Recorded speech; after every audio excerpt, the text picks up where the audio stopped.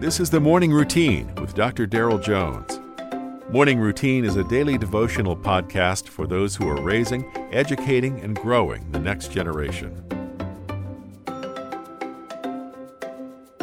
It is Thursday morning, August the 11th, and we are just cruising through the week. And I know some of you have already started classes back. Others of you are certainly knowing that day is just around the corner. Let me give you a little hope this morning from Psalm chapter 62, verses 5 through 8. My soul, wait silently for God alone, for my expectation is from Him. He is my rock and my salvation.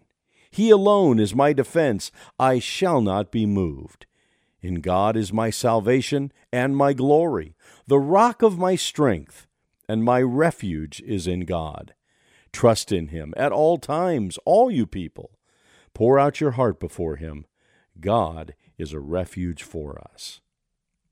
A pastor friend of mine has done a fair amount of rock climbing, rope courses, and rappelling. He told me a story about a time he was leading some kids through a team-building ropes course. The course is about 40 feet in the air. All of them were harnessed and connected to their own rope, and the kids needed to work together to cross a gap between the platforms. These kids were outgoing, strong, and athletic, but they were absolutely terrified of falling. Seeing the issue, my pastor friend took a flying leap off the platform to show the kids it was perfectly safe if they fell, that the rope was more than strong enough to keep them from falling. They had to learn that the wooden platform and the ropes were equally safe. They thought the platform was their only hope, but they needed to understand the rope was just as sure and steady. Interestingly, the Hebrew word for hope or expectation literally means cord or rope. In other words, the psalmist in our text today is declaring my lifeline is in God. That which keeps me from falling, that which serves as an anchor in my life, the only hope I have is from God. We don't have to hope that the cord offered to us is strong enough to hold our weight. We don't have to hope that that rope isn't frayed or rotten. On the contrary, our hope is one of certainty because it comes from God. He is strong enough to hold our weight.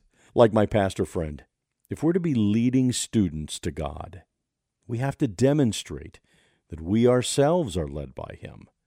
We have to live our lives in such a way to demonstrate He is strong enough, that He is holding us, that all of our hope, all of our faith, and all of our strength are completely dependent upon Him.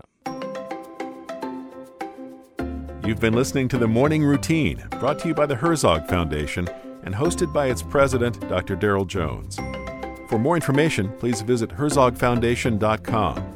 To receive the Morning Routine as a daily email, sign up at morningroutinepodcast.com. See you in the morning.